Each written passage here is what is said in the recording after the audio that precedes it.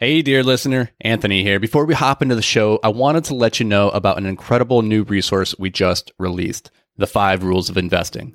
Dan and I are huge advocates of modeling the behaviors of the people who have done what you hope to do. And who better to model when it comes to investing than legendary investors like Warren Buffett, Howard Marks, and Ray Dalio? This free ebook breaks down the simple time-tested strategies of billionaire real estate investors that you can use to take your investing to the next level. So head over to invictusmultifamily.com and grab your ebook today. All right, now let's hop into the show.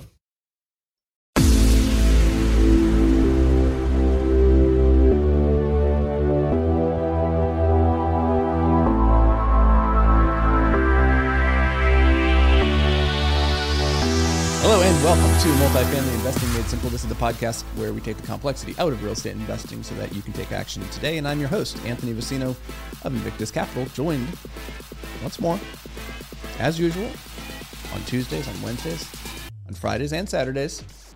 The one, sometimes the only. It's actually... Say silently, Daniel can't wait for his intro, Kruger. Okay, you can go now. I'm so excited. I was just going to say, it's a very common name, actually. There's a lot of Dan Krugers out there, if you Google me. Yeah, but if you go to Instagram, he is the Dank Ruger. Go follow, go like. For action, you have a really unfortunate Dan into Kruger. Dank. It's not unfortunate. No, that's unfortunate. That's a terrible, terrible word. Dank. I leaned into it for a good 5-10 years when I was a kid. Is that on brand now?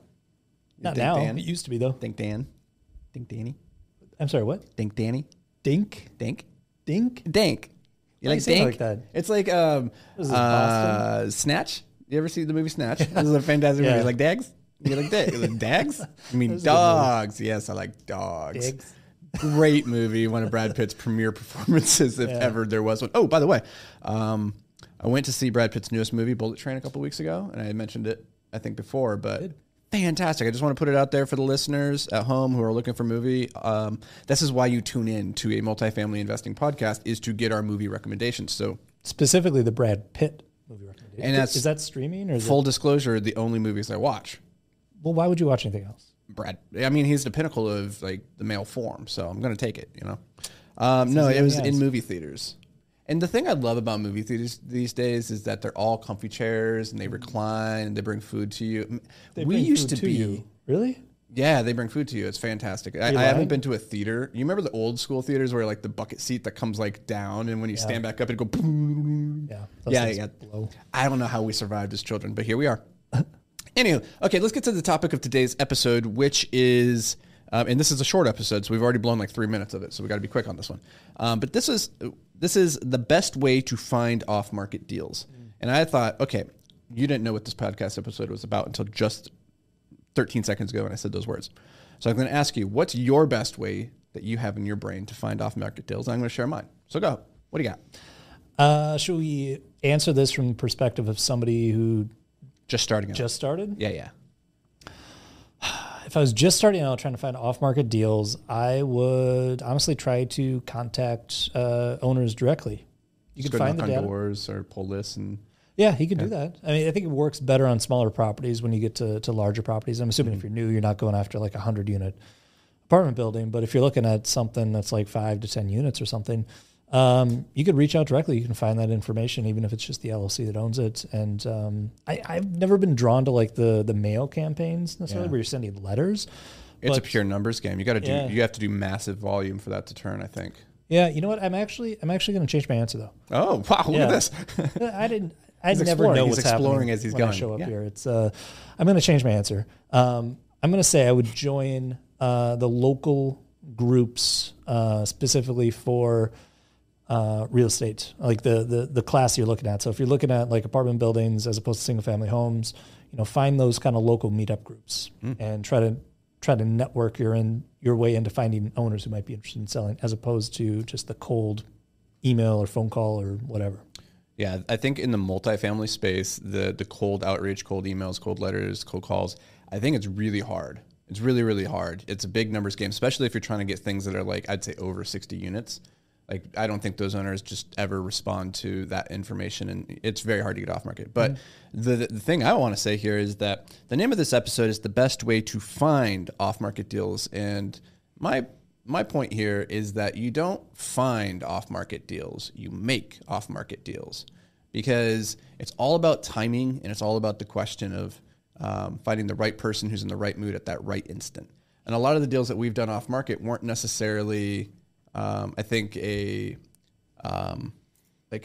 premeditated attack where it's like, oh, we're going to go get that thing off market. It was more of just a casual conversation with a person who happened to own a bunch of properties and letting them know what we're looking for. And then it's like, hey, that thing that you have over here, do you want to sell it?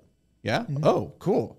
And that's how you make the off market deals. So to your point, that only happens if you network, you have those relationships. And one of the best ways that I found for meeting other owners was like property tours, actually. Yeah. That's how we met two of the old school dudes that we know. And then on those tours, also, you sometimes have groups of people come in, and that can be really cool if you like strike up a conversation. I actually had 3 off-market deals come to us at one point from a guy that I met while touring a group tour of a property that we ended up buying. That one was on market.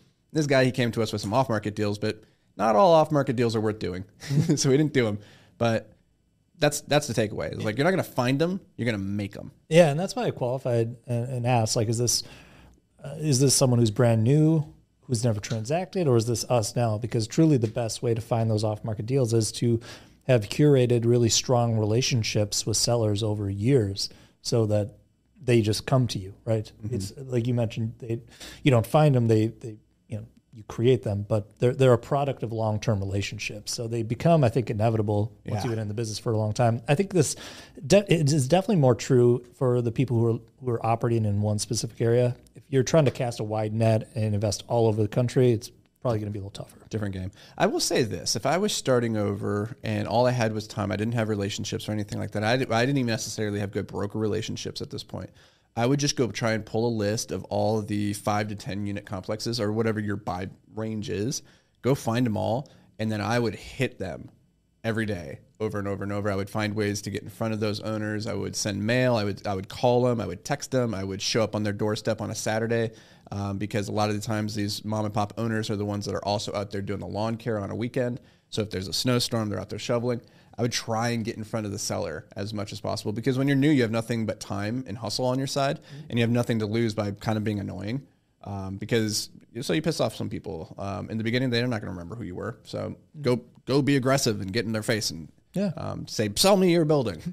Grandpa. Funny story. I don't know how far we're in. I'll try to make it quick. The funny story, the second building I got came from a potential, on Zillow. If you go to Zillow and you're looking at all the things, you have all the filters off. There's a category on Zillow, a type of result called, I think, coming soon, or like potential pending. No, not pending. Pending's like under contract. This would be like, hey, this might be coming in the future. The second building I got, which was an 8 unit, showed up on Zillow as a like coming soon or something like that. So there's that stuff out there too, even on Zillow, and that was an 8 unit. Here's another way, is going to Craigslist and looking at like people that are renting, like they're looking for renters, right? Yeah. A lot of times you just go through the search filters and you find the buildings that look a little bit older, the units that look a little bit rougher, and it's like, hey, that person just had somebody move out, they're losing money. Maybe they're the person to call right now and see if they want to sell it. And they're also probably the owner. Mm-hmm. So like you can call them up for a listing. Like, I want to go lease this place. And then next thing you know, you're like, hey, would you just want to sell me this building? Who knows? That could work. Good. It's a lot of time. It's the thing. Yep. So that's the best way to make an off-market deal happen. I don't know if we came in under 10 minutes, but if we didn't, hey, what are you complaining about? You got a great movie recommendation. Mm-hmm. You're welcome. Now, you can pay us back by just going and just leaving a review. That's all you got to do. Or I'll tell you what, just go to the next episode. That's fine too. We'll see you guys.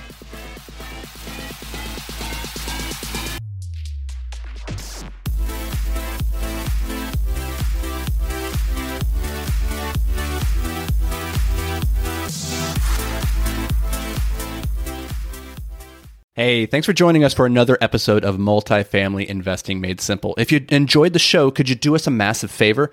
Head over to iTunes and leave a 5-star rating and review. Your feedback, it means the world to us as it helps us grow and spread the word about multifamily investing.